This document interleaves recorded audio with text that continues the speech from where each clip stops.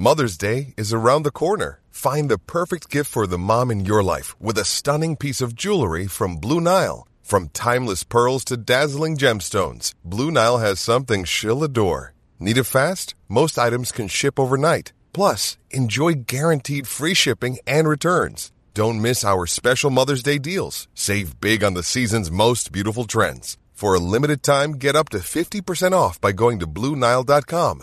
That's BlueNile.com. Why take one vacation with the family when you could take all of them? With Royal Caribbean, you don't just go to the beach. You visit a private island and race down the tallest water slide in North America. You don't just go for a road trip. You ATV and zip line through the jungle. You don't just go somewhere new. You rappel down waterfalls and discover ancient temples. Because this isn't just any vacation. This is all the vacations. Come seek the Royal Caribbean. Ships Registry, Bahamas. When you need mealtime inspiration, it's worth shopping Kroger, where you'll find over 30,000 mouth-watering choices that excite your inner foodie. And no matter what tasty choice you make, you'll enjoy our everyday low prices, plus extra ways to save, like digital coupons worth over $600 each week. You can also save up to $1 off per gallon at the pump with fuel points. More savings and more inspiring flavors make shopping Kroger worth it every time. Kroger, fresh for everyone. Fuel restrictions apply. When I smelled it, I was like, this smells like rubbing alcohol. And then it didn't taste that bad. And then I added a little bit of lemon and it was pretty good.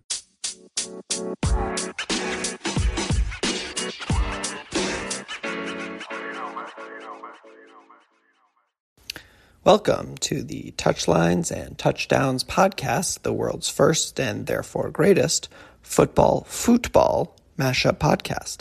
I'm your host, Asa Smith, with you as always to discuss the finer points of things that have no fine points, which is to say soccer balls and footballs. Although I guess footballs sort of have a fine point at the end there. Regardless, we are joined this week by our good friend Ben, who is here to talk about Americans Abroad and what we did this weekend, as well as Greg to have a pretty comprehensive rundown of the coaches poll. This episode is brought to you by the Anchor app, as well as the Smith Workforce Management Group. For all of your employment law and HR business needs, check out the Smith Workforce Management Group at smithworkforce.com. Let's get right into it with Ben and how we spent our weekends. Good evening, Asa. How are you tonight? I am wonderful. It is a cool evening in Southern California, and I'm a happy camper about it. Excellent. How's the upper Midwest? Too. Down mid-70s, I think, today.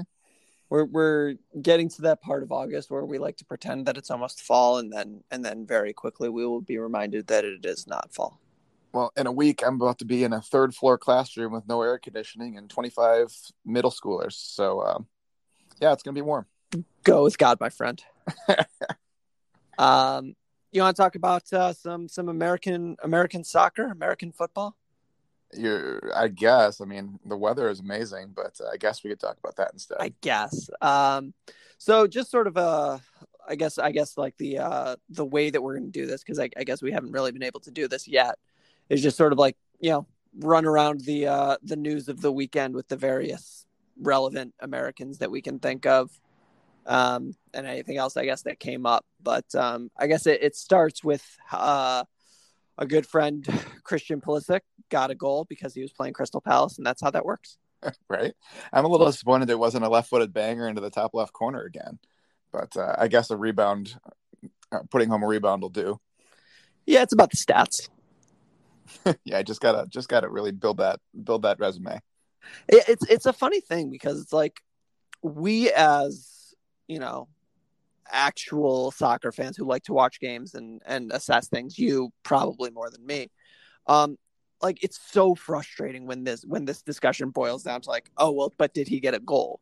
Because we both know that he's played much better games than this one.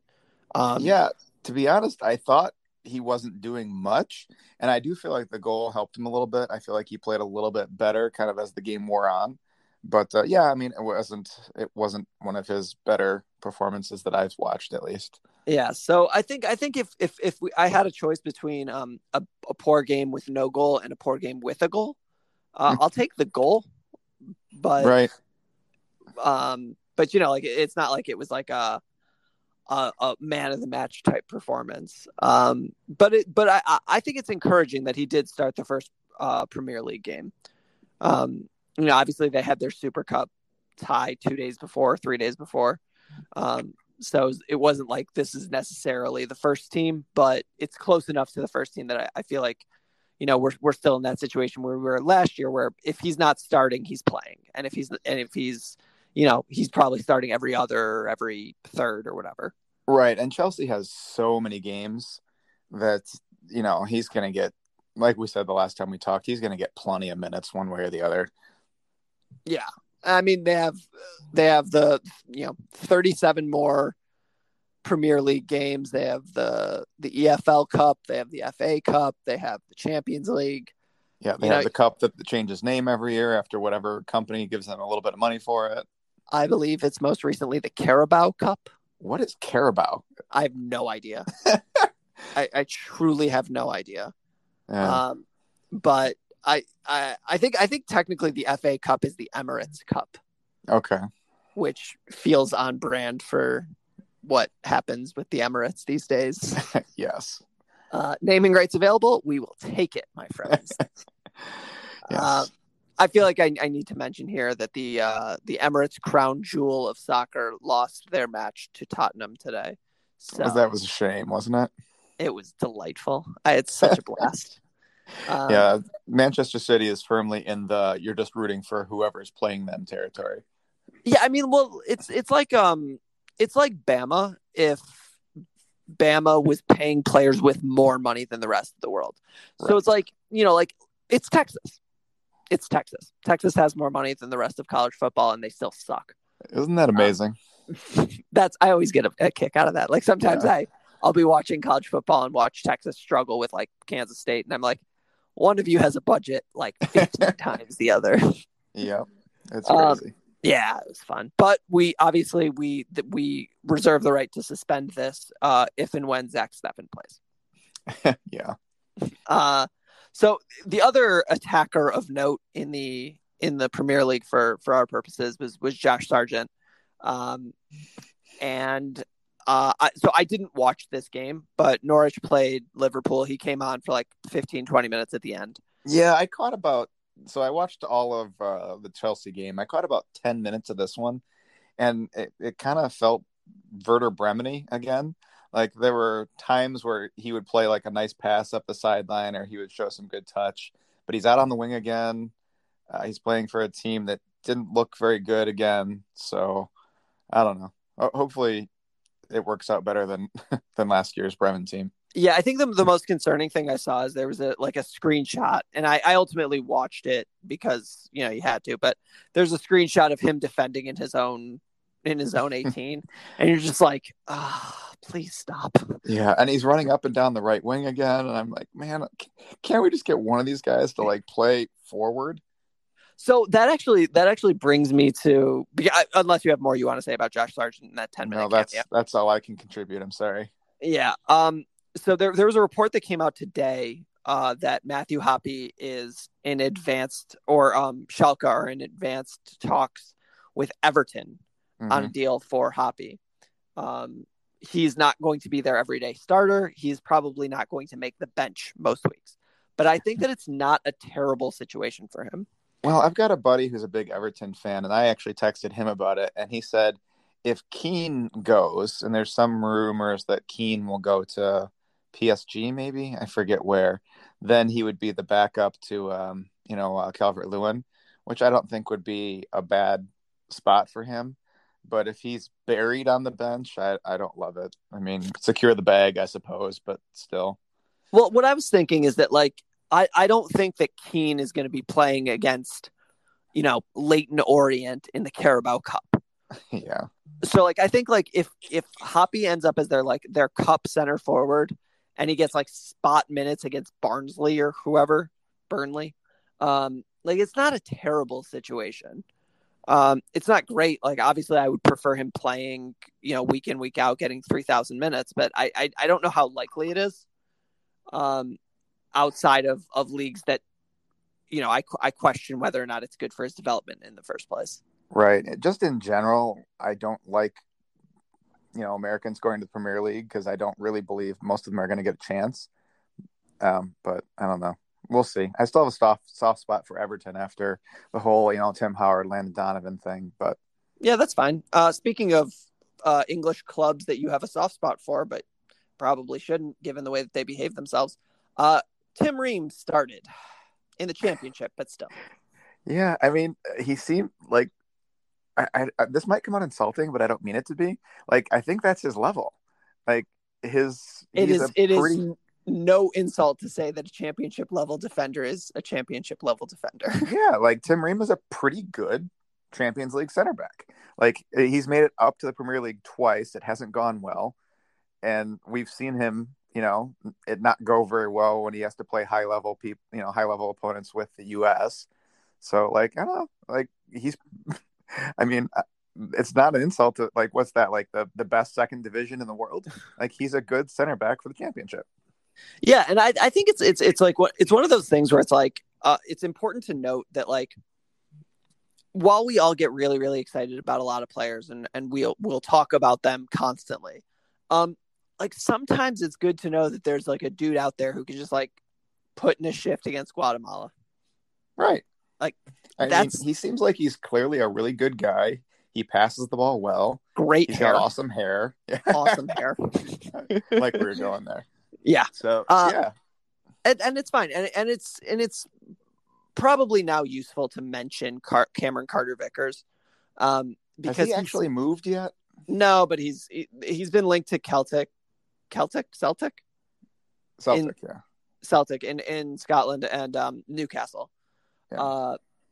But I think that if Tottenham thought that he was a Premier League defender at the age of he's like 23. Yeah.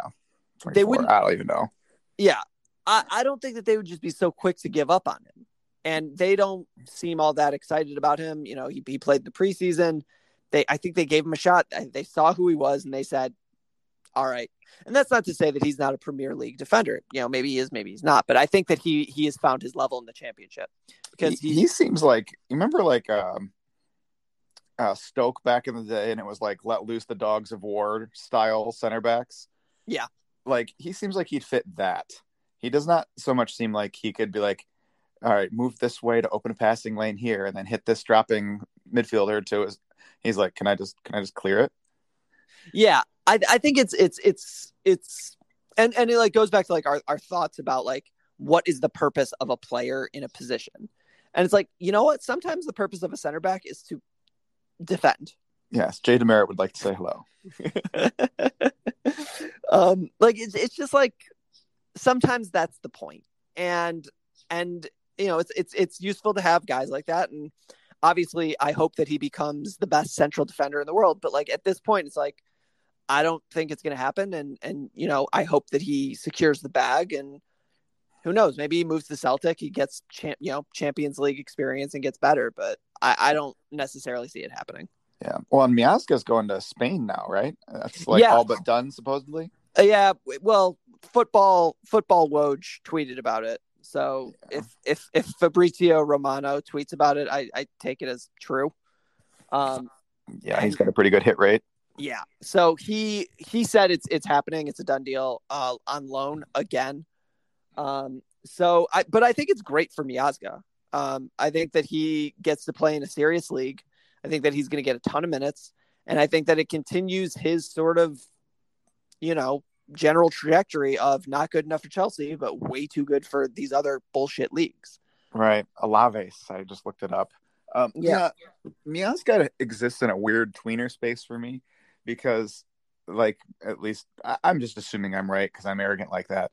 But it really seems like Berhalter prefers one passing center back and then one, sweeper, athletic defender style center back.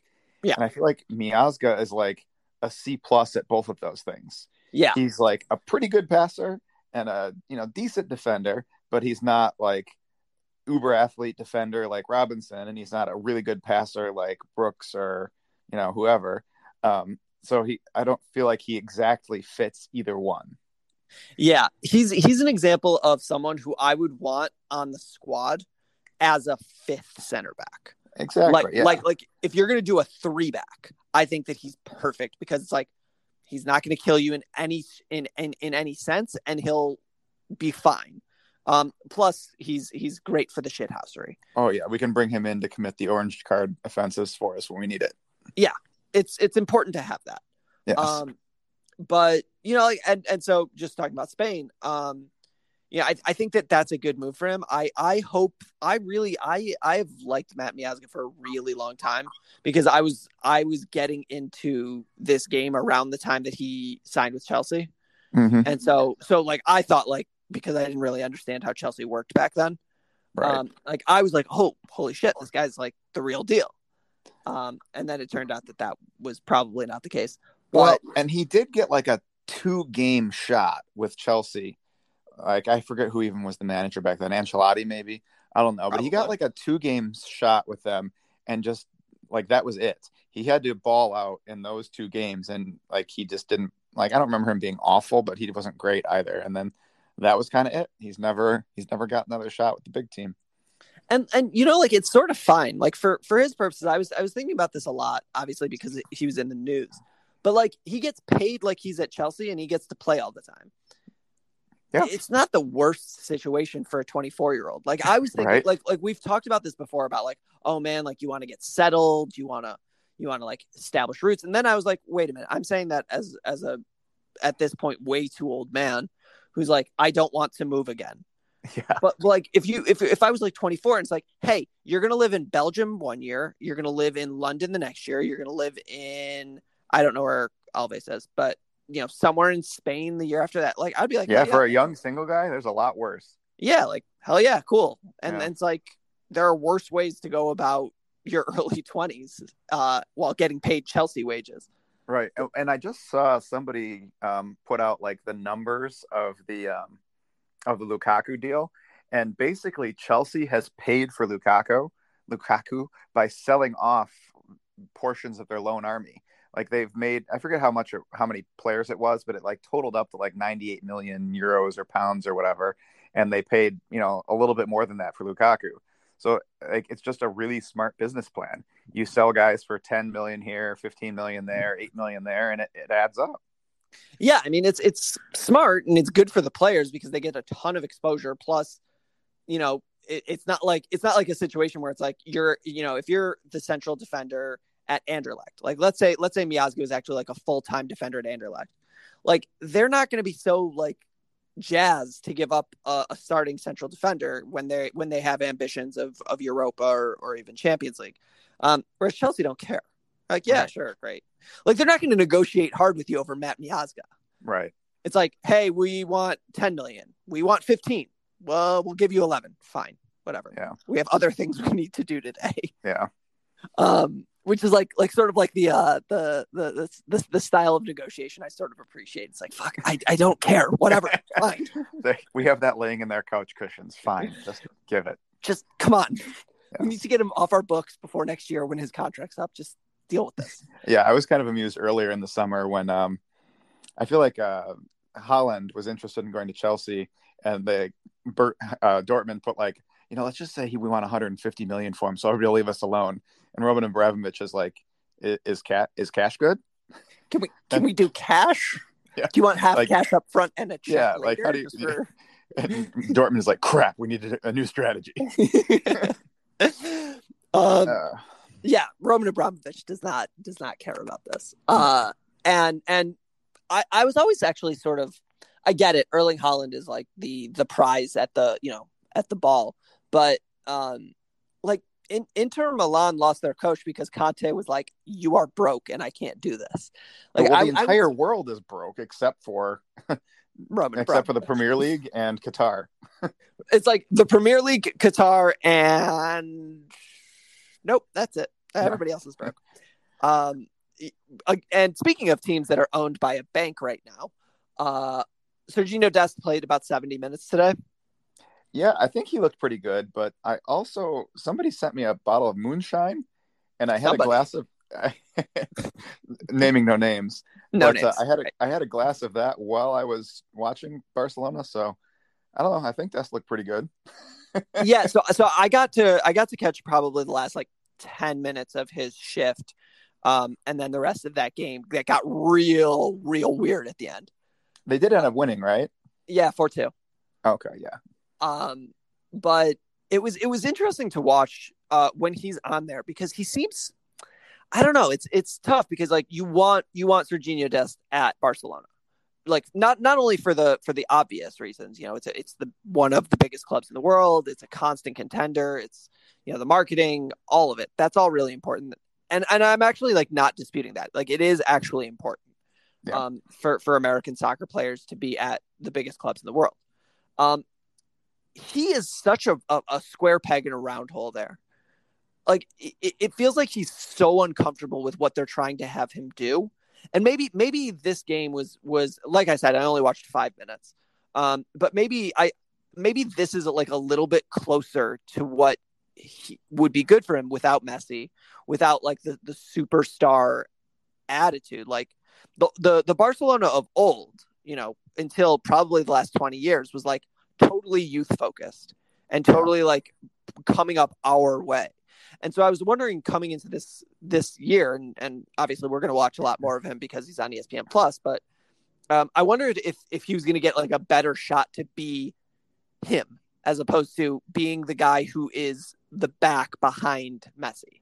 Yeah, well, I have two thoughts here. One, I feel like he looked better towards the beginning of the game. He went on a couple like snaky runs and looked pretty good. And then maybe, I don't know, towards the back half of the first half, and definitely when you were watching, I think he was hanging back a lot more. Maybe it was because like they were up and, you know, they didn't want to, you know, just take the air out of the ball. Yeah, something like that. So I did feel like he worked a little bit better that way. But then also like to steal a Bill Simmons thing, I feel like Barcelona is like prime Ewing theory here. You think like, so? Well, I mean, last year they finished third in La Liga and got bounced in the quarterfinals or something of the Champions League. You're telling me they couldn't do better than that this year? I mean, they definitely could. They definitely could. The problem is that like usually in the Ewing theory, you have your second best player. But they sold their second best player to the team that won La Liga in Suarez for like $12 and a pack of gum. Yeah, but I don't know. I feel like Griezmann is going to be better now because I feel like he ever worked that well with Messi. And if you didn't work well with Messi, you just weren't going to look good. Like Depay is there now. Braithwaite looked really good today. I don't know. I was pretty much unaware of that guy almost until the Euros over the summer, and he looked really good. So I don't know. I feel like Barcelona. Well, they're still Barcelona. Could be surprising. It's not like they have nobody, but it's an interesting thing. It's like, does a club that has elite players and the best player of all time, like if does the dream team look that much worse if an aging Michael Jordan leaves? It's a question. Yeah. I mean, I still think Messi is the best player in the world, so that's going to hurt. But at the same time, like when you kind of feel it when you watch Argentina, like there's such a premium on getting him the ball and trying not to screw up that like I feel like there's a chance they're better as a team because they're not deferring so much to one guy. It's not a terrible theory. I don't hate it. I think it'll be interesting to see if they get, again, like I pointed this out on Twitter, but I just finished Inverting the Pyramid. And there's a whole lot about Barcelona and what Barcelona was built on, and also like where they come from and what they were supposed to do before Messi sort of became Barcelona. Right. And they were all about like, okay, like we're going to press high. We're going to possess the ball as like almost a defensive measure. Like there was this whole thing about how Pep Guardiola liked possession, not for its own sake. Like he didn't care about having the ball or not having the ball. He really liked having the ball because it meant that the other team couldn't score. Right. You're not running and they're not attacking. And it's weird because like we think of Pep Guardiola as this like super attacking, like aggressive, blah, blah. That's game control. That's Nick Saban in the 90s. You run the ball so that the other team can't score. So I think I said this before. I've started inverting the pyramid a couple times, and I usually quit in the first 100 pages because I don't really find it that interesting. But Fair. does it get better as it goes along? Well, it becomes more fun as you start recognizing people's names. Okay. Maybe I so should just skip the early history of it next time I try it. It's not a terrible idea, but like there's some super interesting stuff in there in like the mid from. So the most interesting things happen in soccer from like 1910 to 1930, and then 1950 to 1970, and then like 2000 on. Like basically any years in which England was ascendant is boring as shit. Because England played an incredibly boring style of soccer. Route one. Yeah. Like it's based on have you ever actually I bet you have, but like there's this story that like the father of English analytics was a guy who was like, I charted a game, and of the 5 goals, 4 of them came with 3 touches or less. And so the entirety of English analytics is based on that theory, but nobody pointed out to the guy that like 85% of all actions had 3 touches or less. So it's like, yes, but was that the most efficient? And like for years they refused to like deal with this. I'd never heard that particular anecdote. Yeah. So that's an example of misunderstanding statistics, which I actually think is in inverting the pyramid somewhere. But there's lies, damn lies, and statistics, right? Yeah, like it's anyways. So the point is that it's a good book. There's some really, really funny things about what was going on in the Netherlands in the 70s, because they had at the time the best player in the world, who was like he had long hair and everybody figured he was a hippie, but he was actually an authoritarian. Christ. Yeah. And like the whole like thing about is like total football, which is about like like highly systemized, play it, offense, defense, transition, whatever. But like because they had long hair, everybody assumed they were like part of the counterculture. Well, have you read Brilliant? Oh, sorry. Go ahead. I just found that very funny. Have you read Brilliant Orange? I've not. Okay, that's like an entire book just about the Netherlands and their like kind of wacky 70s crew. Adding to the Amazon wish list so that I can give more money to Jeff Bezos. Please sponsor our podcast, sir. So elsewhere in England or in Spain, Yunus Musa did not make the squad. He's still recovering. We love him. Please get better soon. Yes, that would be wonderful. Shaq Moore still not in La Liga, and therefore I know nothing about what he did or didn't do. Correct. Going up the continent, we have France. We have 2 things that happened in France. One is Tim Weah is apparently a center forward. Yeah. I actually go ahead. I obviously didn't watch the game because I don't have that channel, but everybody was talking about him playing center forward, not particularly well, but it's an interesting thing because we have him. We have this idea of players playing in certain positions, and we'll talk about this more in a second in Germany with Gio. But like just because they play in one position in the national team setup initially doesn't mean that they'll always play there. Like Brendan Aronson came in as an 8, and he hasn't played as an 8 for the national team in 2 years. Yeah. And so like we see Weah as a winger because I think that's what he's always been, but maybe he is a center forward. I don't know. Apparently he didn't cover himself in glory in a 4-0 loss, but yeah, Lille still with the championship hangover or something. Yeah. No, when he was first breaking in, he got some playing time with PSG as a forward. Same thing. Like honestly, a lot of the playing time he's gotten has come as a forward. And like back in the day, this is when Aubameyang was still back at Dortmund, and he actually reminded me slightly of Aubameyang in like kind of like just I don't know some of like the really pacey forward that could maybe score some goals, but he didn't seem like he had the scoring touch that Aubameyang did at least at the time. I don't know what's going on with him these days, but Arsenal are trying desperately to get out from under his contract. Yeah. So wait, he played really, really good, got paid, and then hasn't played as well since. Yeah. Oh crap! Do we need to mention Folarin Balogun or no? I did not watch any of that one, so I can't speak on it. But he didn't score a goal. Nope. Arsenal didn't score a goal against Brentford. Go Moneyball, suck at Arsenal, and if and when he commits, we'll talk about it. I'm not going to talk about dual nets that have not committed and we don't feel are certain here. So anyways, I feel that with Weah. I think it's an interesting thing, especially with this setup under Berhalter. Having a center forward who can take the top off of a defense opens up a lot because we actually do need that. Yeah. I mean, think about all the room that Pulisic and Reyna might have if the D has to drop and they can, kind of move into that space. Right. So I think it might be potentially the best option there, but we're not even sure that Reyna is going to be playing the wing because after 2 games, the entirety of American soccer Twitter has lost its mind because Conrad De La Fuente is good.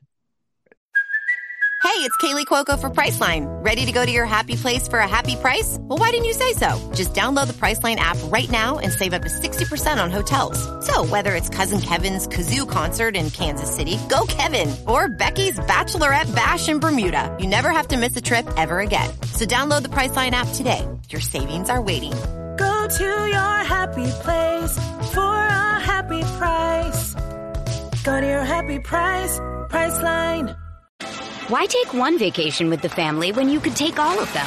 With Royal Caribbean, you don't just go to the beach. You visit a private island and race down the tallest water slide in North America. You don't just go for a road trip. You ATV and zip line through the jungle. You don't just go somewhere new. You rappel down waterfalls and discover ancient temples. Because this isn't just any vacation. This is all the vacations. Come seek the Royal Caribbean. Ships Registry, Bahamas. Yeah, I guess. And you know what I almost hope happens? I don't seriously hope this, but like if he doesn't get called up for World Cup qualifying in September after and he puts in a couple more performances like this, it's going to be really funny. Oh, it's going to be so dumb. Like I'm torn between like, am I going to engage in the slop or just turn off my phone? Man. I get it. It's like, I'm ready to make Joe Scally our starting left back. But at the same time, like, let's just give it a month. You know what I mean? Yeah. I mean, like, the thing is that, like, and it's tough because, like, the prime example of this recently was Matthew Hoppe scoring 5 goals in 3 games and then not scoring again. Like, chill.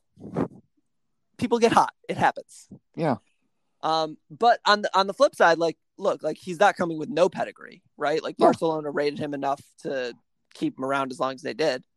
But he was on Barcelona's roster like every game day basically last year and never got to play, but like he was apparently good enough to be on the game day roster. Yeah, and I think he played in the Champions League a couple times. Yeah, I think he played in one of those like dead rubber group stage matches, where like nothing matters anymore.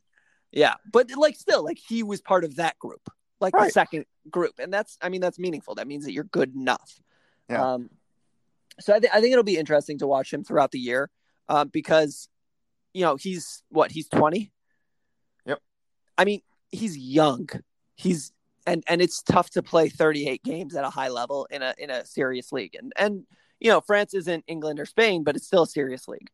It's funny to me. We have so many good wingers now, and we didn't have a dang one of them at the Gold Cup. Not one. Not a one.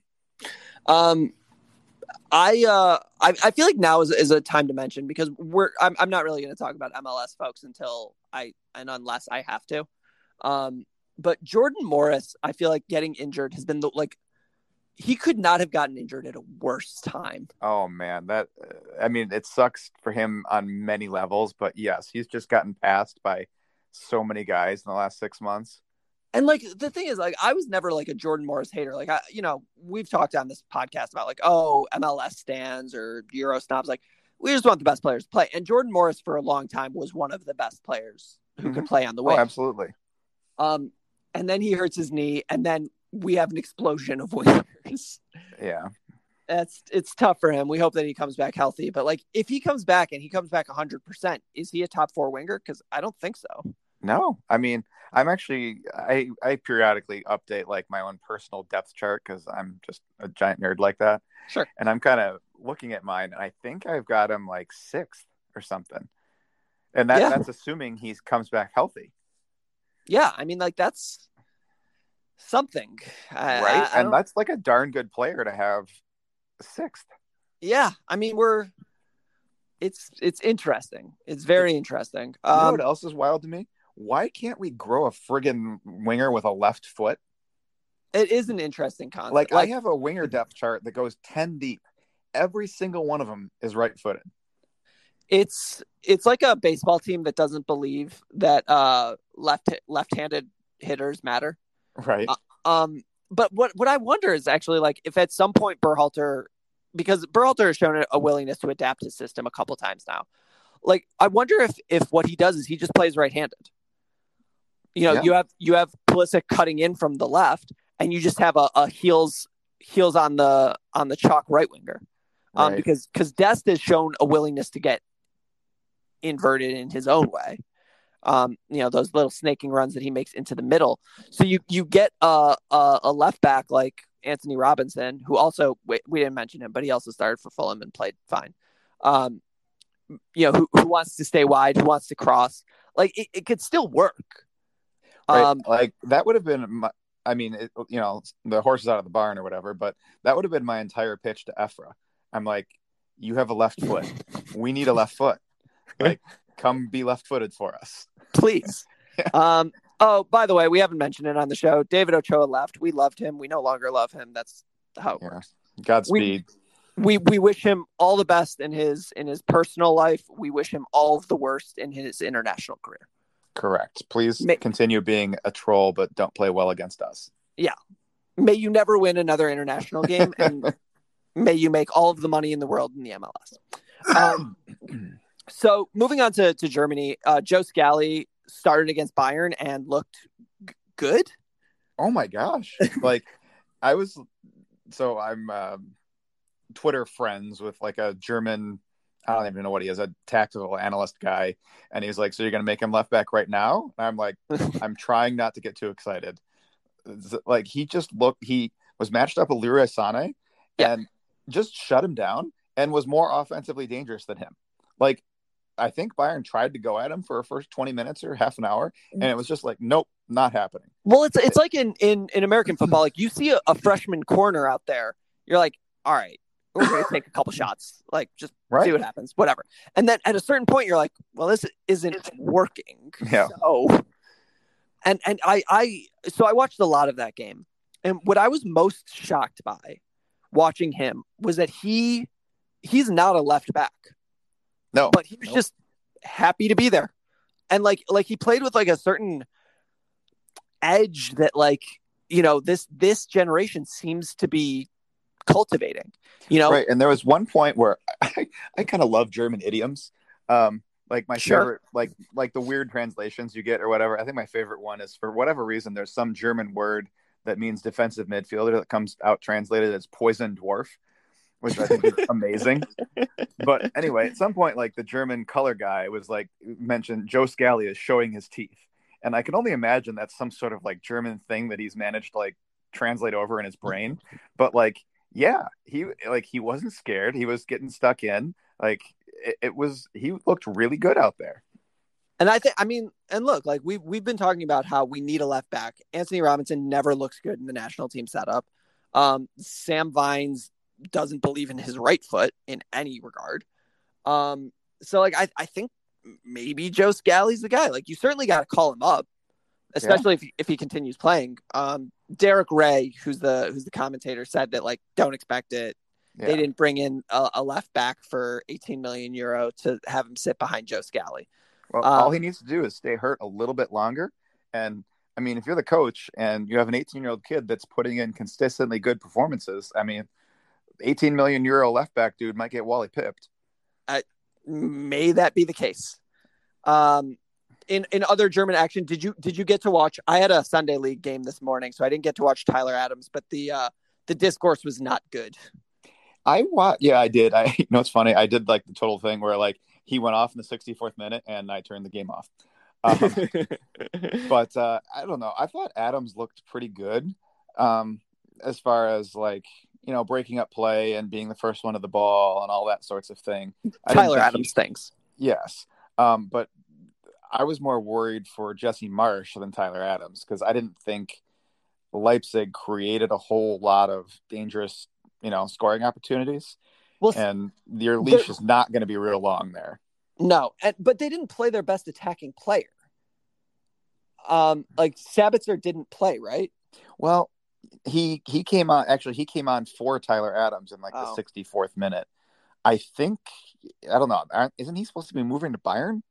I mean, that's been the rumor for 6 months now. But so yeah, I don't know what's going on with Sabitzer. It'll be interesting. But as long as Tyler Adams is doing Tyler Adams things, that's fine. Yeah. So Gio. So okay. So hold on before we finish with Gio, because I want to finish with Gio. Italy has not started yet. Tanner Tessman played today in a Coppa Italia game for Venezia and looked comfortable. Okay, I didn't get to see that one. Did you watch it? Yeah, I watched when he came on, and he came on in the 80th minute or something. Okay. And then played extra time and then missed a penalty kick, which was not great. But he looked like fine, and it's a testament to how things have changed in America. That I mean, look, it was a second division Italian team in a Coppa Italia game. Okay, that was my question. So it was Venezia against a second a Serie B side. Yeah. Okay. So, but he looked fine. He didn't look out of place. He didn't look, and that's the thing is that if you had told me that Tanner Tessman was going to Serie B, I would have been like, yeah, cool, great, that makes sense. And weirdly, this might sound dumb, but he got number 8, which feels kind of meaningful to me. I put that on Twitter. That it is meaningful. I mean, he's the number 8 for Venezia, and so, I mean, I don't know what that means on a sort of a cosmic level, but I mean, he's not 72. That seems like a good sign. It is a good sign. Joe Scally's 29, which shows how they feel about him. Yes. Now on to elsewhere. Weston McKennie is not going to be a starter for Juventus. He's not started in any of their preseason games. He's not a starter for them. It is what it is. Yeah, it is what it is. Brian Reynolds apparently is sticking with Roma, which, oh boy, yeah, get excited for that because he's going to start one game, make one mistake, and never play again. Yeah, he's going to start whatever the Carabao Cup version in Italy is. Yeah. So thanks, Josie. And I think amongst the players in the non-top 5 leagues, the Luca De La Torres, the Mark McKenzies, I don't have that much to say. I didn't watch them. Yeah, I didn't catch any of it. Yeah. On those games, when we see it, we'll talk about it. We didn't see it. It is what it is. If you want to hear about them, I'm sure there are other podcasts that are, I don't know. We're only 2 men. We can only watch so many games in one weekend with families.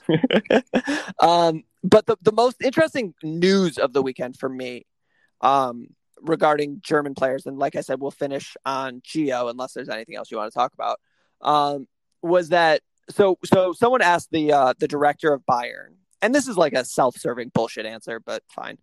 Someone asked him about how do you feel about this? Are you going to keep up with the arms race? Talking about Lukaku for 100 and whatever, 17, talking about Messi for 40 million a year, talking about Grealish for 113. And he said, no, we can't do it. We don't have the money. We can't do it. We like our youth. We have Jamal Musiala, and Chris Richards, and he was the second name mentioned when he was talking about the kids who he likes who are going to come up. Mm-hmm. Now this is a self-serving answer because they just spent 40 million on Upamecano, and they've bought out every single relevant Dortmund player not named Christian Pulisic ever. Right. So grain of salt, but also it's not interesting because of the concept. It's interesting because he mentioned Chris Richards. And we've all been sort of operating under this assumption that Chris Richards is not really part of their plans. But I don't know. I mean, if you mention him, why mention him unprompted, Yeah, I don't know, because I get the impression that if somebody offered them 10 million euro for Chris Richards, he'd be sold. Yeah, I get the same sense. So I don't know. That seems like talking out of both sides of your mouth to me. But I don't know what the plan is. I don't know what the theory is. But I think that increasingly, they look at Chris Richards as break glass in case of emergency, which is awful for him in his career. But sort of good about where he's rated by them. I suppose. I don't know. I don't think Richards. I don't think Richards plays in this upcoming World Cup window if that's the case. Correct. Does he get called up? No. Why would you? Yeah.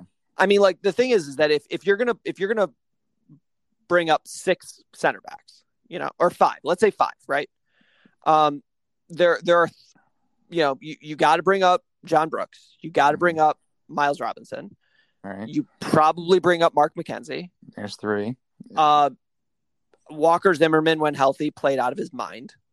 There's 4. Do you bring James Sands or do you bring Chris Richards? I mean, I don't know. Do you bring Matt Biazga? I mean, he's not even playing yet. I don't he doesn't have a team, so I don't think he can be one. Is Aaron Long healthy yet? No. Okay. But so maybe he comes just dearth of options, but because I don't think Henry Kessler's coming. Donovan Pines is available. No, he's not.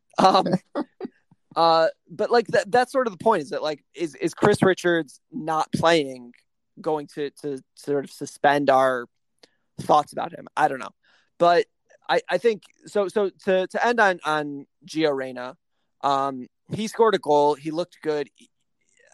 He's playing as an 8, not as a winger, despite his number.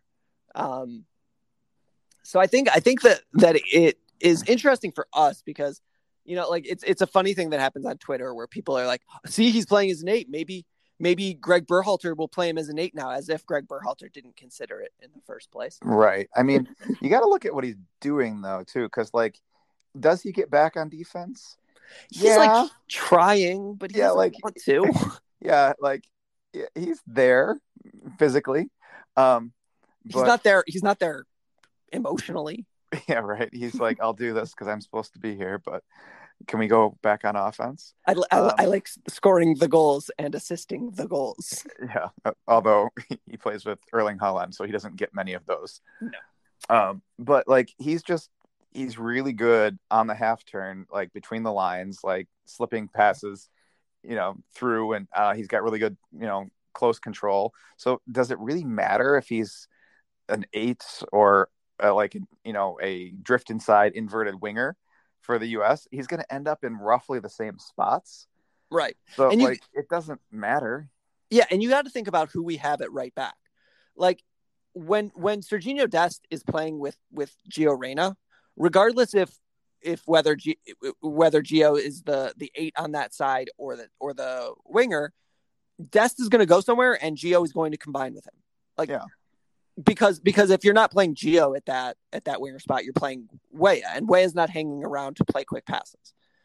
Right. And I think maybe we said this last podcast, if you're playing a weaker team, then yeah, sure, why not throw him at one of the 8 positions and then you can get an extra winger on there. But if you're playing Mexico, then you probably want more steel in the midfield. They'll steal some sort of cliche, and then you can put Reyna on one of the wings. Right. And that ultimately is where we're at with him, is that like Gio Reyna is a non-droppable player, but 8 or 10, like I think a lot of fans really, really like the shininess of attacking players. And there was some discourse about like, would you start Acosta or Weah right now? And soccer fans on Twitter, who I otherwise respect, were like, well, obviously you start Weah. And in my mind, I'm like, why? Yeah. Like, I like Weah a lot. I think he's really, really good. But it's like, do you think that we are going to have 75% of the ball? Because we're not. Right. Like, you got to have people who are going to be like, nah, motherfucker, I got this. Yeah, I will go get the ball back for you. So that you can go do things. Yes. But yeah, so I think that that's sort of like the Americans abroad wrap up, unless there's anybody I missed. Did I miss anybody? Not really. I do kind of want to mention that I think Dortmund is just going to be really, really fun to watch this year. Because I actually remember watching Gladbach 2 years ago, maybe, when Rosa was the coach there. And they didn't even have any Americans, and they were fun to watch. So I have a feeling that Dortmund is going to be involved in a lot of 5-2, 5-3 kind of games. That's just going to be a lot of fun to watch. especially since our golden child is their number 7 and is apparently like doing serious media for them. Like he was in a twin interview with Holland. Oh yeah. In which it was mostly like, Erling, talked about how awesome you are. Gio, talk about how awesome Erling is. Yeah. Well, and this doesn't even go, but something you said made me think of it. Like, I just love how sneeringly, arrogantly mean Gio Reyna seems. Like, on the field, he's like, give me the ball because I'm better than all of you frigging idiots. And then, like, when somebody doesn't pass him the ball, he's like, didn't I tell you that I'm better than you? Give me the friggin' ball. That's just like his whole demeanor screams that, like, I'm insulted that I'm sharing the field with you idiots. Anime villain Gio Reyna. Oh, it's so good. Another day is here, and you're ready for it. What to wear? Check. Breakfast, lunch, and dinner? Check. Planning for what's next and how to save for it? That's where Bank of America can help. For your financial to-dos, Bank of America has experts ready to help get you closer to your goals. Get started at one of our local financial centers or 24/7 in our mobile banking app. Find a location near you at bankofamerica.com/talktous. What would you like the power to do? Mobile banking requires downloading the app and is only available for select devices. Message and data rates may apply. Bank of America N.A., member FDIC. With threats to our nation waiting around every corner, adaptability is more important than ever. When conditions change without notice, quick strategic thinking is crucial. And with obstacles consistently impending, determination is essential in overcoming them. It's this willingness, decisiveness, and resilience that sets Marines apart. With our fighting spirit, we don't just fight battles, we win them. Marines are the constant our nation counts on to fight the unknown. And through adaptable problem solving, we do just that. Learn more at Marines.com.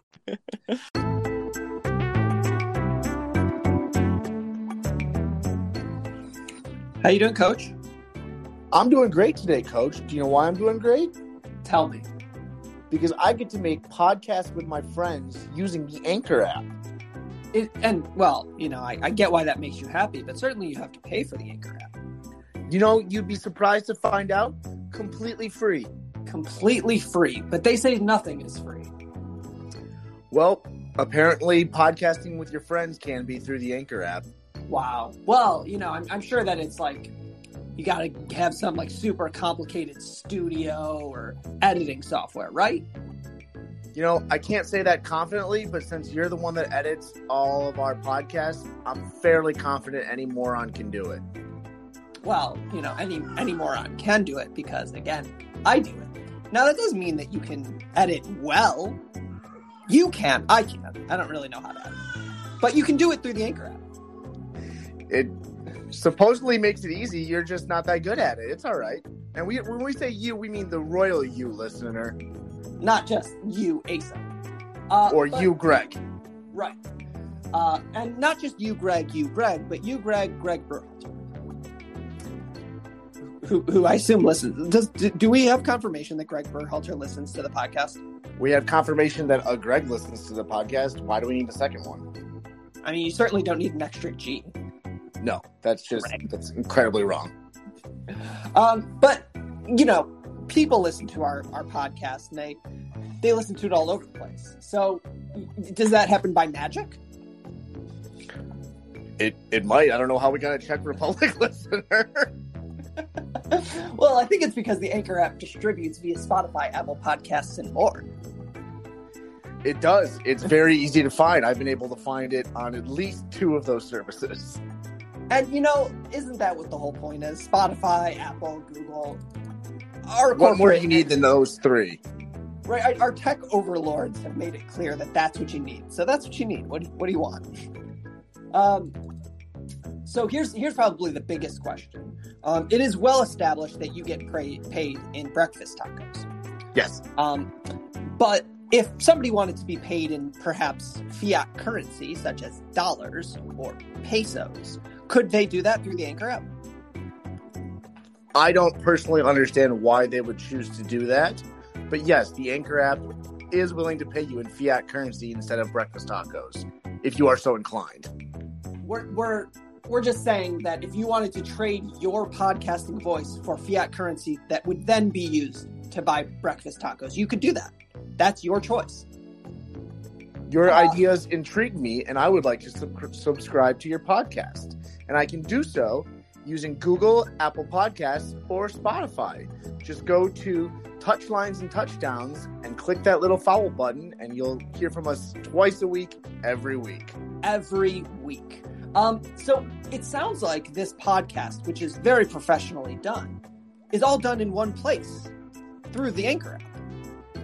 It sure is, which makes bridging our 4 different time zones a hell of a lot easier. Sure does. So, do you want to do the call to action, or do you want me to do the call to action? Be my guest. This is a professional podcast. So, dear listeners and friends, download the free Anchor app or go to anchor.fm to get started. Do not put anchor.fm/TLS_N_TDS because we don't get anything from it. So just go straight to anchor.fm or download the free Anchor app so you too can trade fiat currency for breakfast tacos. That's really the dream.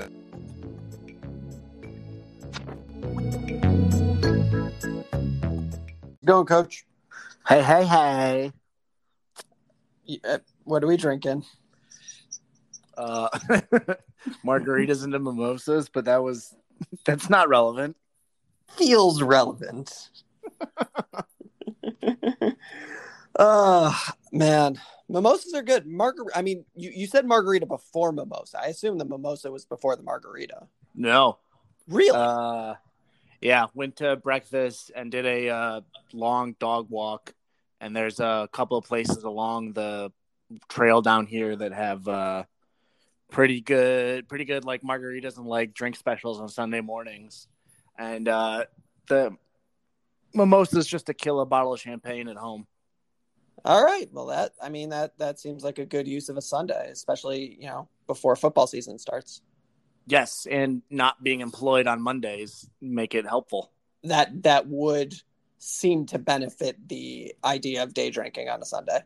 Yes, it makes it a lot more palatable. Right. Okay. So as we're sort of getting geared up for the season, but far enough away that like the previews have not started, I felt like it would be good to go through the current sort of understandings of the various teams that we're looking at, because we spoke briefly with Nick about the coaches poll and some of the hilarity that was going on there. Right. But I feel like we didn't like dive deep into the stupidity that is this coaches poll. Okay, let's do it. All right. So first things first, like the top 4 is boring as it always is. Bama, Clemson, Georgia, Ohio State, Oklahoma instead of Georgia. But yeah, we can just do the top 5. It's fine. So I want to go on record that this podcast will acknowledge the existence of those teams, but to the extent possible, will not talk about them until they lose. Or until they do something really dumb and funny. Right. But there are other podcasts that talk about Alabama football, and I'm sure that they have a lot of fun doing it, but can you imagine a Yankees podcast? Yeah, it's awful. No, they're not the top 4 or 5. Well, I'm going to say the top 4 aren't funny or interesting to speak about unless you want to talk about their NIL right now, because some of those are kind of funny. But Georgia will always be funny just because Kirby Smart is still in charge. So until Kirby Smart is no longer in charge, and until they don't play South Carolina, they will continue to be very funny. And there's a certain amount of the longer this title streak goes, the funnier it gets, because we are this is the 41st season in a row that Georgia has not won a national title. And there are a ton of other schools that have not won a national title since 1980, but none of those are the flagship university of one of the 3 best talent producing states in the country. 4. Yeah. 4. Florida, Georgia, Texas, California. Yeah. So the flagship universities of Florida both have won titles since 1980, and Miami did too. Right. Flagship university in terms of football of California won a national title. Yes. Multiple. The Texas won a national title in the 2000s. They did, yes. And Georgia and Ohio is like the other one that's always mentioned in that 5. Georgia's pretty clear of them by now, but Ohio won titles. And here you are, Georgia. The last time you won a title, Herschel Walker was enrolled. Right. And now Herschel Walker is going to be a GOP senator from your state. So, you win some, you lose some. And sometimes Herschel Walker winning is a win, and sometimes Herschel Walker winning is a loss. Yeah. Depending on how you want to look at it. Depending on what decade we're talking about and what degree of CTE he's currently experiencing. Allegedly. No, that man has CTE. Like, I'm willing to put a large amount of money on that. Speaking of large amounts of money, number 6, Texas A&M. Yes. $75 million for good old Jimbo. Can we talk about a worse use of money? Yeah, it's whatever Florida State did after Jimbo left. That's a worse use of money. I guess conceptually, you would rather $75 million and Florida State doesn't abjectly suck. Right. 70. I'm sorry, dogs. I understand you have a deep love of Florida State University, but $75 million for 8 to 10 years or 8 to 10 wins a year is a pretty good use of money. $75 million to have 3 coaches in 3 years, not a good use of money. Well, who have been the coaches? So you had the immediately after was Willie Taggart, who never really 1 year. Yeah, he never really got a shot. Right. I'm not blaming him, but he did only get a year. Yeah. I mean, I think he got 18 games, which is ridiculous. Okay. Maybe that. Yeah. Who's their coach now? Are you in front of a Mike computer? Norvell? It's Mike Norvell. It's just so uninspiring. Yeah. I mean, it's still him, right? He hasn't been fired. I'm only 80% confident in that answer. I think so. I think it's Mike Norvell. So Norvell was another one. He came after Fuente at Memphis. And we've seen how Fuente's done at Virginia Tech. But I mean, I didn't see that. I don't know if we could say we saw that coming. I thought Fuente was going to be a lot better. So I did too, but that brings us to maybe Memphis is just a good situation. Sure. So maybe let's not say Mike Norvell is a good hire for Florida State, because maybe just being in a city school that devotes a ton of money to sports is a good idea. Yeah, definitely. So that was a whole lot of words about Texas A&M that turned into a whole lot of words about Florida State. But Texas A&M, I feel like they're going to do what they always do, which is win 10 games, but not really ever make us concerned that they're going to be a top 4 team.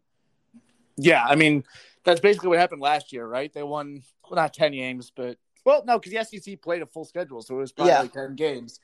And people were talking about, they might sneak into the top 4, and nobody really considered that a possibility. Yeah, and I think that's an annual thing with Texas A&M, regardless of who their coach is. It's just okay, they're gonna win 10. They're gonna play well, but they're gonna lose early enough and in a stupid enough fashion that it's all right, fine, whatever. And then they screw up one other one at the end of the year to make them completely irrelevant. Right. Traditionally, that was Texas, but now it is Arkansas. In the future, will be Texas again. It could also be Arkansas again, because Pittman's making them into enough of a program that they're going to cause some funny things to happen. Not enough of a program that we have to actually, care about them on a year-to-year basis. Yeah, they feel like they are going to become the Purdue, and it's funny because those two institutions could not be more different. But I can't sign on to that just because I feel like Ole Miss is the Ole Miss of the SEC team. Ole Miss is the Indiana, because they're chaos. I understand Indiana's kind of good these days. Well, yeah, but Pitt is so Indiana is the Pitt of the Big Ten. It's the chaos team. Right. So I guess Ole Miss retains chaos team.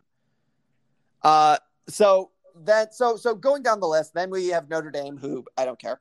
Iowa State and UNC and Cincinnati. So they put 8, 9, 10, the three schools that you're like, are you aware, coaches poll, that these teams are who they are? Because the coaches poll traditionally does shit like, well, it's Texas. And it's like, right. Well, can you name their quarterback? No. Do you know who any of their players? No. Well, it's Texas. All right, fine. 18. I kind of feel like this is still kind of the same thing, but instead of it's Texas, it's Mac Brown. You know, that's a good point. It's like, well, we like Mac. He's an affable fellow. Mac's in charge. What are you telling me? He's not in charge of Texas? Oh, okay, fine, great. So the notable thing about UNC is that UNC has like the Mitchell Trubisky thing again, where they have maybe like the highest regarded quarterback prospect. Yeah, Howell. And Howell was like a 5-star coming out of high school. He's played well for multiple seasons. Trubisky was like a 3-star who got his senior year, got the start, and just played really well, right? Like he only started 1 year. Right. But it goes back to the thing where like I don't trust, and this is one of those things where it's like bias is real. I don't trust non-football schools to produce quarterbacks. So like you tell me Duke has a quarterback who's going to go in the top 5 to the Giants, I'm going to tell you that he's going to be a failure. And yeah, right.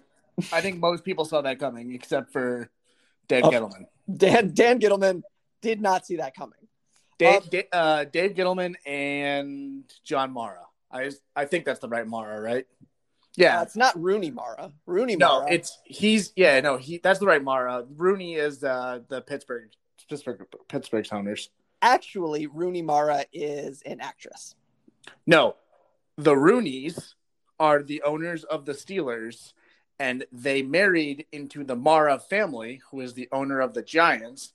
And Rooney Mara, I believe, is the great-granddaughter of both of them, or the granddaughter of both of them.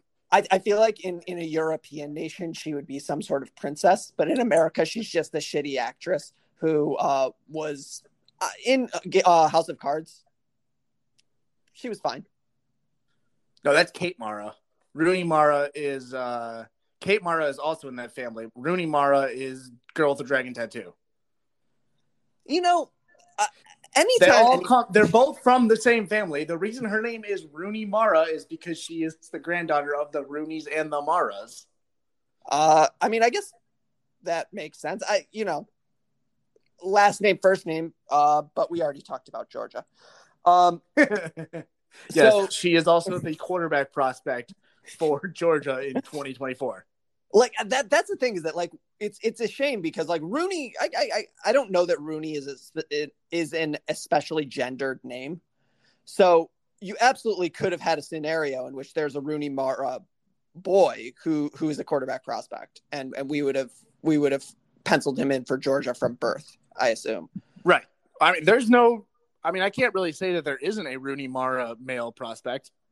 There could be. I don't know. It's possible. So let's go up to the first team north. Well, that's not true. But anyways, the first team that I want to talk about north of the Mason-Dixon line, Cincinnati. Yeah, Luke Fickell doing work. Yeah. So it turns out the whole like us being Michigan State fans and wanting Luke Fickell, like it might be valid. I don't know if it's more of a recruiting thing or more of a coaching thing, because I mean, if it was just a straight coaching thing, he would have done a lot better that 1 year at Ohio State. I think it's because Ohio State is famously terrible at recruiting. Right, that's what I'm saying. Like if it was just a coaching thing, like he would be able to take 5. I mean, that was a team full of 4 and 5 stars, and he would have been able to win more than whatever they won, 6 games. Yeah. If it's being able to put, it's more. I think he's more of kind of a coach that needs to have his guys in order to fit his system. Not as badly as like some other coaches, Rich Rodriguez, where he can kind of like Fickell can kind of adapt, but he needs his general guy types. Whereas Rodriguez basically could only succeed if he had this specific type of guy, and also institutional backing. Which that's not his fault though. That's I'm just saying like Rich Rodriguez is an interesting concept of like, don't leave a good situation if you don't have to. Rich Rodriguez at West Virginia was perfect. Like, they were like, great, cool, do your thing, be weird, be uncouth, fine. It's Morgantown. If you wear a shirt with a collar, you're winning. Whereas in Ann Arbor, it's like, nope, if you're not wearing a suit that has a monogrammed notification that you graduated from the University of Michigan in 1964, then it doesn't work.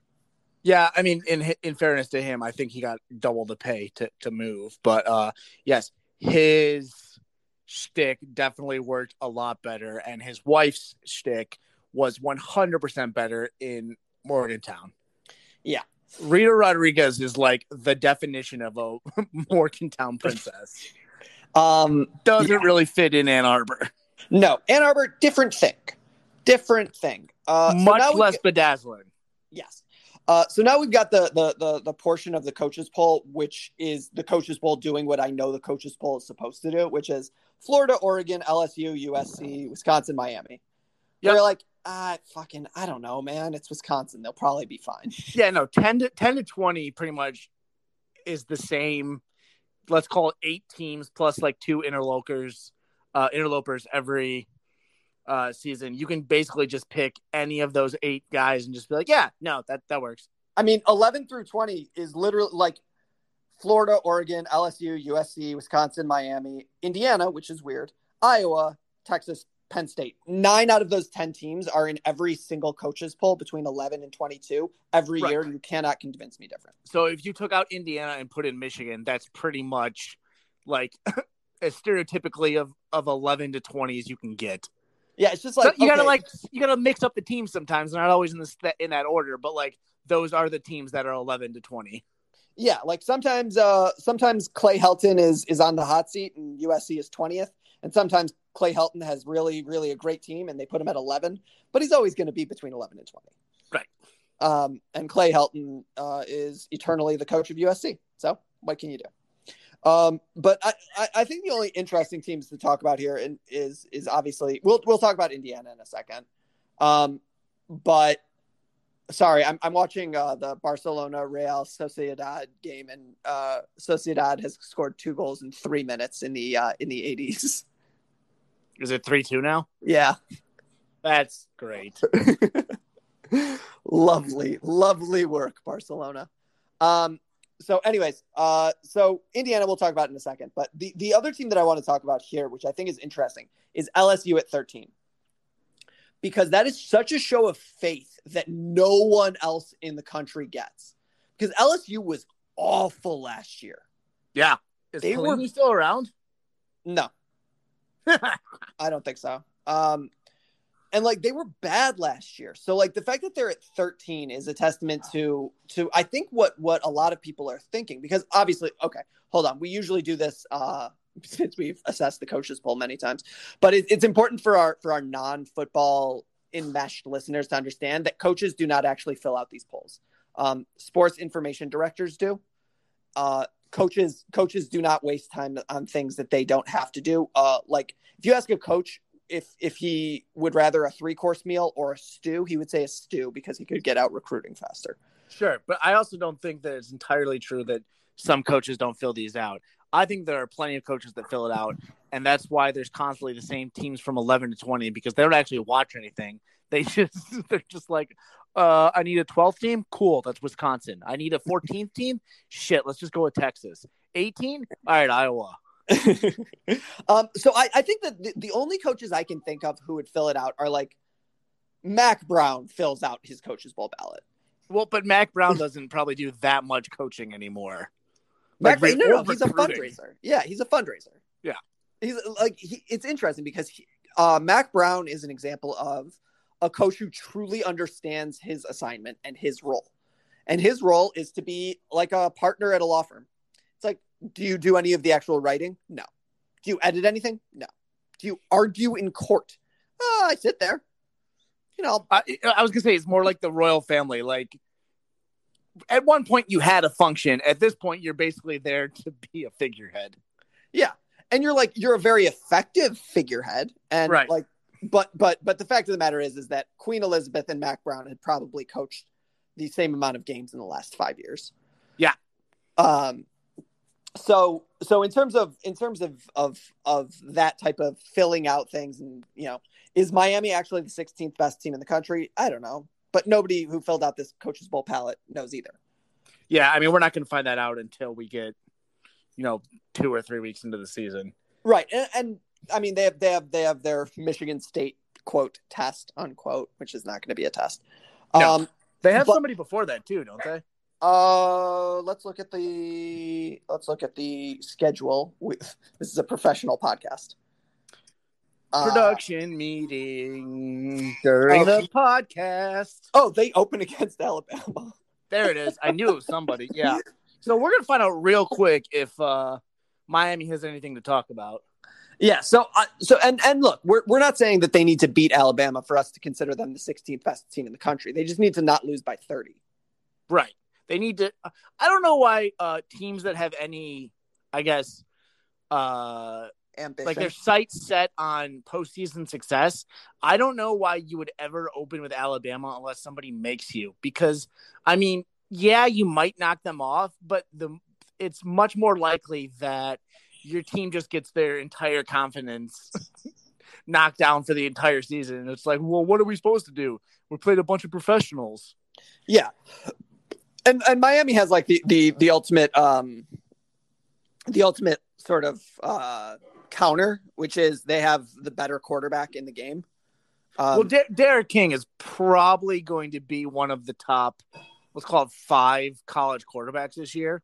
And I say college quarterback because like Sam Howell is going to be, I'm almost convinced Sam Howell will be a better NFL quarterback. But if I had to take, Sam Howell or Derek King for one game in college, I'm going to go with Derek King. It's kind of like the, Vince Young versus Tony Romo, whoever else came out in 2005. Like, I'd much rather have Vince Young playing for me in college, but once we got to the pros, Tony Romo is probably the better pick.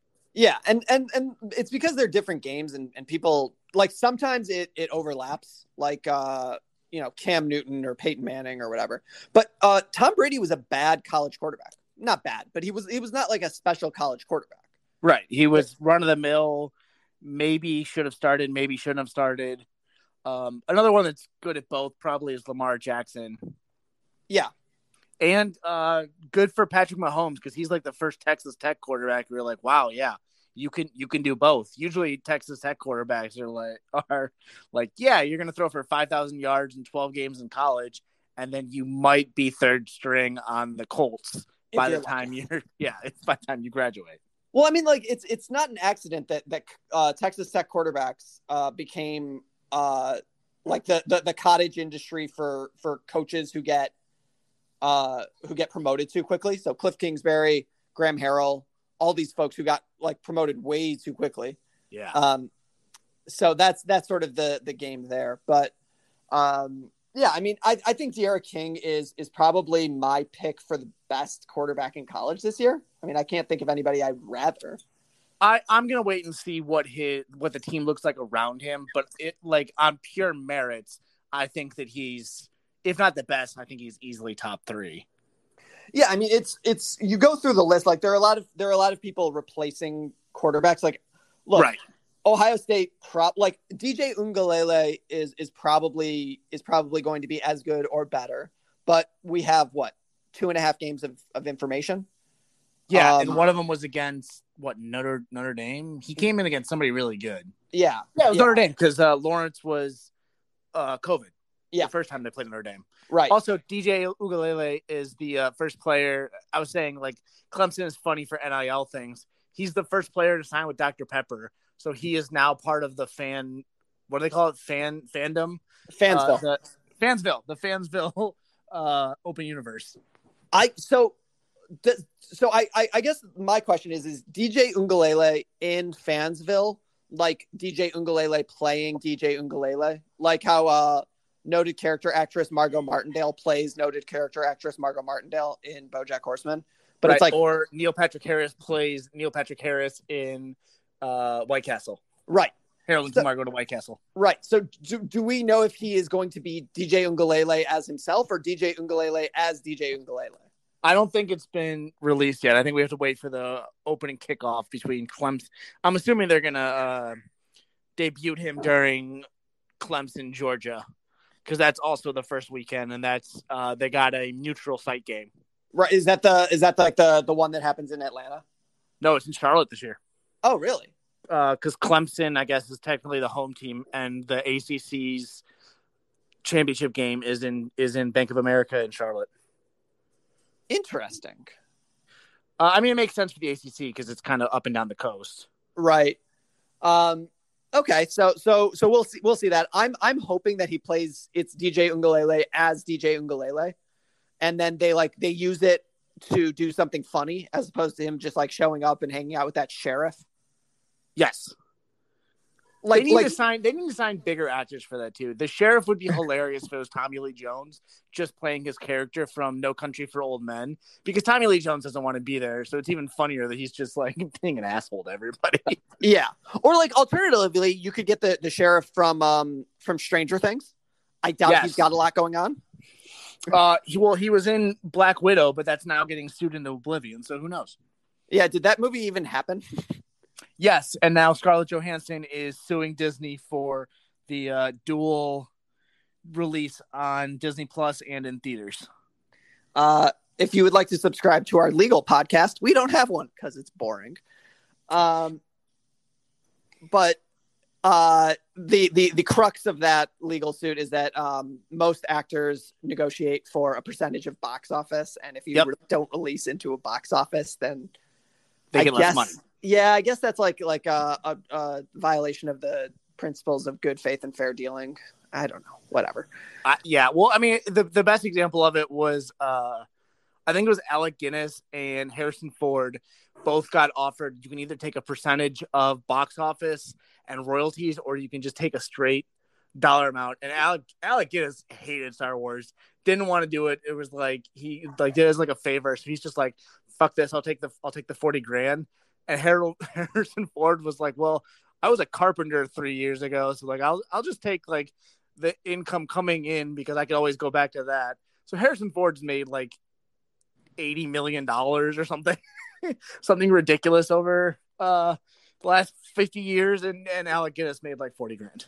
And it's well known that Harrison Ford never was involved in another big budget or blockbuster film. So right, and Harrison Ford also hated Star Wars, but at least he made more money out of it. My favorite part about Harrison Ford and Star Wars is that he kept telling people to kill him off. Yeah, he kept but that was a condition for him to sign on. It's like, yeah, if you kill Han Solo, I will do this movie. And then like 3 weeks into production, they're like, Harrison, listen, we have some bad news. You're going to survive this one too. And he's like, God damn it. It's like, I don't want to do this. But on the plus side, he did inspire an entire generation of women in their fashion choices. Have you seen that thing on Instagram? No, I'm assuming it's just the vest over white t-shirt with like tight black pants. Oh yes, I have seen the white girls dressed as Han Solo meme. Yes, and like I always wonder if they know. I think some of them are self-aware, but I'm assuming the general. I mean, this is stereotypical, but the general woman or the general girl at this point who's going to wear that outfit is probably not aware of a movie from 84 or something like that. Return of the Jedi. Return of the Jedi was 83. 83. Okay. So yeah, probably not all that common. Although, you wonder. You do. Yeah. So let's finish off this coach's poll before we get too far down the stretch of Star Wars to the point where I get mad about things. So we finish out with the last five being Washington, Oklahoma State, University of Louisiana, Lafayette. And yeah, I'm calling you Louisiana Lafayette. Deal with it. Coastal Carolina, Chanticleers, and War Chickens, and the Fighting Lane Kiffins. I have a theory. I think that Nick Saban used whatever power he has in his ongoing contract with the rest of college football to get Ole Miss ranked. Because he was like, I'm not doing this. I'm not doing this against an unranked Ole Miss. It's like him hedging, like, listen, just in case we lose, they were 25th. Don't worry about it. Well, no, even more than that. It's like, look, if they come in ranked, then they have hope. And if they have hope, we'll snuff it out because Ole Miss must never have hope. Right. Yeah, fair. But if they're unranked and they're 2-2 going into that Bama game or something like that, then it's like, oh shit. That's dangerous. Yeah. It's Ole Miss with nothing to live for. Like when you employ Chad Kelly, it's not something that you're going to want to deal with. Have we also talked about the fact that Ole Miss being 100% vaccinated is like the biggest upset of all time? A, that Lane Kiffin believes in vaccinations. That's just wild. And B, the state of Mississippi is at like 40% vaccinated. And Lane Kiffin got his entire fucking team to be like, no, listen to me. You guys are going to get this goddamn shot. I'm not forfeiting game to like Memphis because you guys don't believe in science. Fuck that. Go get you. I will hold you down, and we're putting this in your arm. So I actually think that this actually makes a lot of sense if you think about it, because I think Lane Kiffin has had a number of events in his life in which he had to go to a clinic and get a penicillin shot to get a shot. Yeah. Yep. All right. That makes sense. It checks out. And it's to our knowledge, it probably has worked every time. There's nothing to say that it hasn't. Well, I just think that we want to be clear on this podcast that both penicillin and vaccines work. Yes. Scientifically proven to both work. And that's from the mouth of Lane Kiffin. And not Mike Leach. Special thank you to our co-hosts, Ben and Greg. You can find Ben on the internet at halfspaces.com or on Twitter at BL Herald. You can find Greg at Mr. Mojo Rising 89, and you can find all of us at TLS_N_TDS, where we are tweeting about football, coaches poll, Lane Kiffin, whatever comes up, add us, figure it out. Sometimes we'll talk back. Usually we will. Sometimes we don't. We can't be found on Instagram. We will soon. We're working on that. We'll get that up and running. And a special thank you to our sponsors, the Smith Workforce Management Group, who you can find at smithworkforce.com, as well as the Anchor app. And a thank you to you, the listener. We couldn't do this without you. So please like, subscribe, share, tell your friends, tell your parents, tell your kids. If they're over the age of 16, there's cursing on this, but we try our best to subscribe and give us 5 stars and all that other stuff. So thank you so much, and we will see you next time.